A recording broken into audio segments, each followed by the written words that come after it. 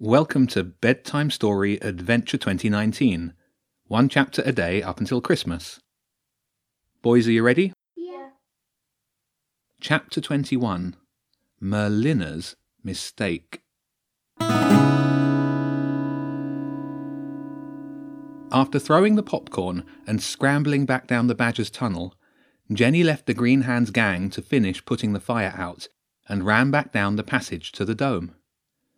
Her hands were dirty and there was mud on the knees of her leggings. After a trip to the toilets, she was still a bit damp, but otherwise perfectly presentable. She made it back to the marquee with plenty of time and sat back down next to Marie. If anything, the distraction of the fire had calmed her nerves a little. Better than just sitting around and worrying about the routine anyway. It was the interval, and the backstage area was filled with mixed emotions. Relief from those that had just performed, and a building nervous anticipation for those who were on in the second half. The Patcham dancers tried to stay focused during the 15-minute break. There was not enough space to actually practice the real moves, but Jenny and Marie went through them in their seats. At school, during lessons, they had developed a kind of hand-only version of the routine, translating steps and holds into little finger moves. They each had one of Marie's headphones to listen to the backing track while they practiced the performance with their hands. Then the interval came to an end, and everyone's excitement levels started creeping upwards. Hugo appeared and called them. "Straight up onto the stage, please," he said, looking down at his clipboard. The dancers filed past him silently. Jenny didn't even pause to ask how things turned out. She was in the zone. Deep down she registered Hugo's presence and knew that everything must have gone okay, otherwise they'd probably be evacuating the building. She followed Marie and looked for her mark on the stage. There were too many acts for everyone to tape position markers down, but Jenny knew that her left foot should be on a joint between two particular floor panels. She found it and guided Maria slightly to the right and into place. She hadn't even looked out at the audience yet, and didn't want to. She could hear them shuffling into their positions as they got themselves comfortable, ready for the second half to begin.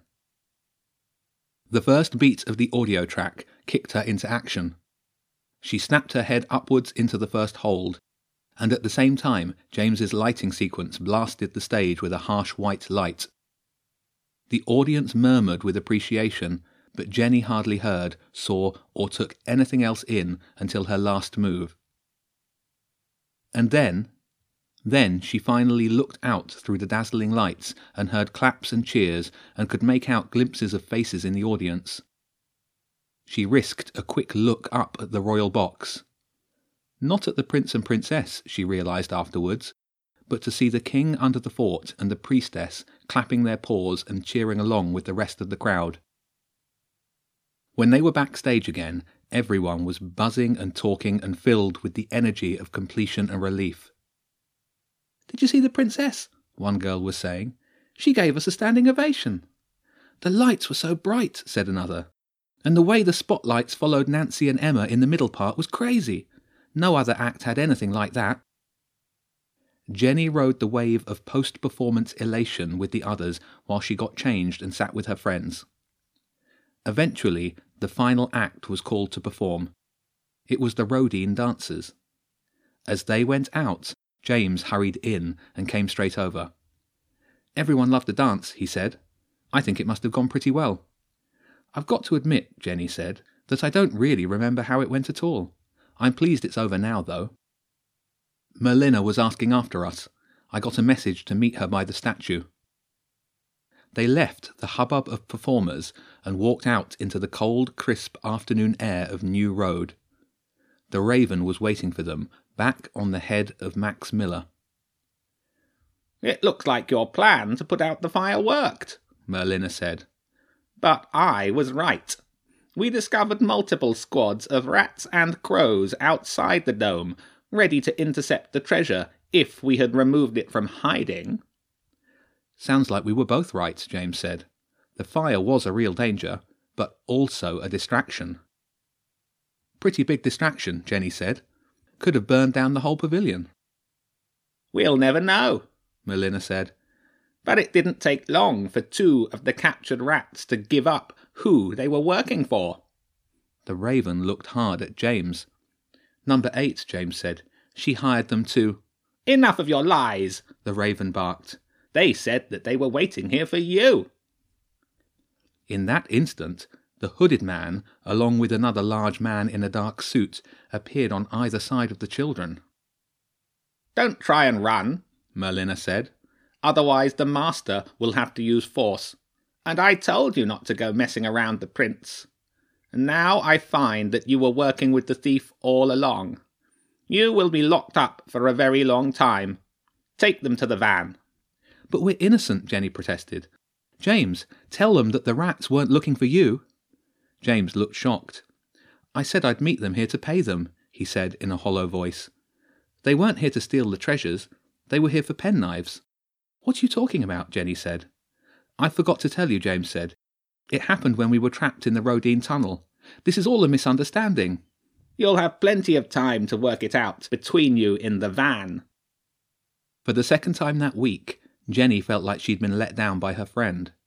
They walked silently with the 2 men and climbed into the back of a black van parked in front of the dome. 2 large rats were already inside, manacles around their wrists. Jenny recognized one of them as she sat down. The van door closed and she heard it being locked behind them. Zen? She said. The large rat looked up. You 2, it said harshly. What kind of mess have you got me and Bobby into? We guarded that tunnel and came to collect our payment. And instead of you at the statue, that bird was waiting for us. Yeah, Bobby agreed, holding up his chained hands. This was supposed to be 2 jobs for the price of 1. And now we're locked up. It's my fault, James said. I forgot that I'd said I'd meet you this morning. I forgot all about it. I'm sorry. Jenny was beginning to think a little straighter. She knew that Merlina was wrong about them. But the rat Zen was a mercenary and would pretty much do any job if the price was right. What did you tell Merlina? She asked. Said we were waiting for payment from him. Zen cast a dark look at James. And the bird threw us in here like criminals. James stayed quiet. Merlina said that she rounded up rats and crows that were ready to hijack the prince's treasures, Jenny said. Do you know anything about that? Yeah, and I don't think we'll be getting our money for...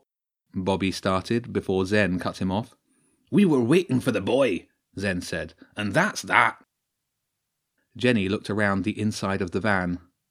The 2 rats were sitting next to each other, their hands chained. She and James were opposite, but not chained. She guessed that the bird thought they weren't as much as a risk as the soldier rats. But that was Merlina's mistake. Listen to me, she said to the rats. If you don't start telling me the truth, then you'll be locked away for a long time. Me and James are fine. Eventually they'll realize that we had nothing to do with all this. But you 2 were caught red-handed. Tell me what number 8's plan was, and I'll get us out of here. Zen looked at Bobby, and they both looked back at Jenny. The other girl told us to wait round the front of the dome, Zen sighed. She said she was going to smoke the prince out, and that we had to keep the master busy while another team stole the treasures. Zen figured we could go meet the boy, get paid, and then get paid by the girl, Bobby said. But the boy didn't show up, and now we're in here. And we put out the fire to stop number 8's plan, Jenny said. Seems like you 2 are guilty as charged. She shook her head at the 2 rats. We should leave you to Merlina unless... Unless what? Zen said. Unless you work for us again. If I get us out of here, then your job will be to follow number 8. And then we're even. You keep saying you can get us out, Zen scoffed. But you're in the same boat. Van, Bobby said. We're in a van. Not for long, Jenny said. She bent down and gripped the chain that held the rat's hands. It was tethered to the chassis of the van with a big metal rivet designed to be secure against the hardest of criminals. "What are you going to do with that, wee lassie?" Zen said. "French skipping?" The rats started laughing. Jenny ignored them and braced her feet against the side of the van. She squeezed the chain tight in her hands and pulled. She could still feel the effect of the priestess's medicine within her. Not as strong as 2 days before, but she knew it was there. She pulled harder, knuckles turning white with effort. The side of the van creaked and flexed inwards around the rivet. The rats stopped laughing. "Give her a hand, laddie," Zen said. "I think it's working." James put his hands on the chain and pulled hard. The van side bent even more, and the rivet held fast. It was designed to be secure against the hardest of criminals. But there was a weak link in the design. Actually, it was a real weak link in the chain. And it popped apart with a sound like a gunshot, dumping the children back onto the seat behind them. "Incredible," Zen said, quickly feeding the chain through the manacles on his wrist. "I never thought I'd see a girl do that." The back door of the van was next, and it wasn't so easy. They tried pushing and pulling, but it wouldn't give, not even a little. "Stand back," Jenny said, and the other 3 shifted onto one of the benches. She pushed right up against the front of the van and crouched like a tiger ready to pounce. Then she sprang forward, feet pushing hard against the thick wire that separated the front seat from the prison benches. Her shoulder slammed into the back door, right in the middle. There was a boom like thunder, and the metal buckled and gave way. She landed in a roll on the pavement outside. "Amazing," Zen said, hopping down. Without another word, the 2 rats scurried away. The children weren't in the clear yet. 2 large men in dark suits peeled away from the entrance to the dome, running toward the van. "Let's go," Jenny said, and they ran away from the 2 men and back onto New Road. A dark shape swooped overhead with a stuttering wing beat. Merlina. There was another bang as the dome stage door slammed open. Number 8 stormed out with a dark look on her face. She saw the 2 children and stopped. The Raven landed between them, and the 2 men stopped behind, waiting for the bird's orders. "You idiots!" she screamed. "You are messing with the wrong person!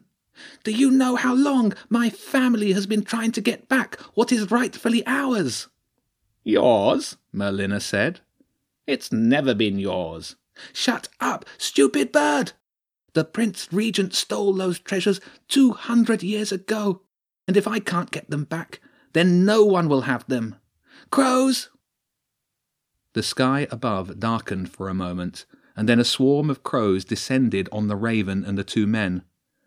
Although Merlina was bigger by far than the attackers, it was outnumbered 100 to 1, and with a loud squawk the Raven burst upward through the swarm and away over the Theatre Royal.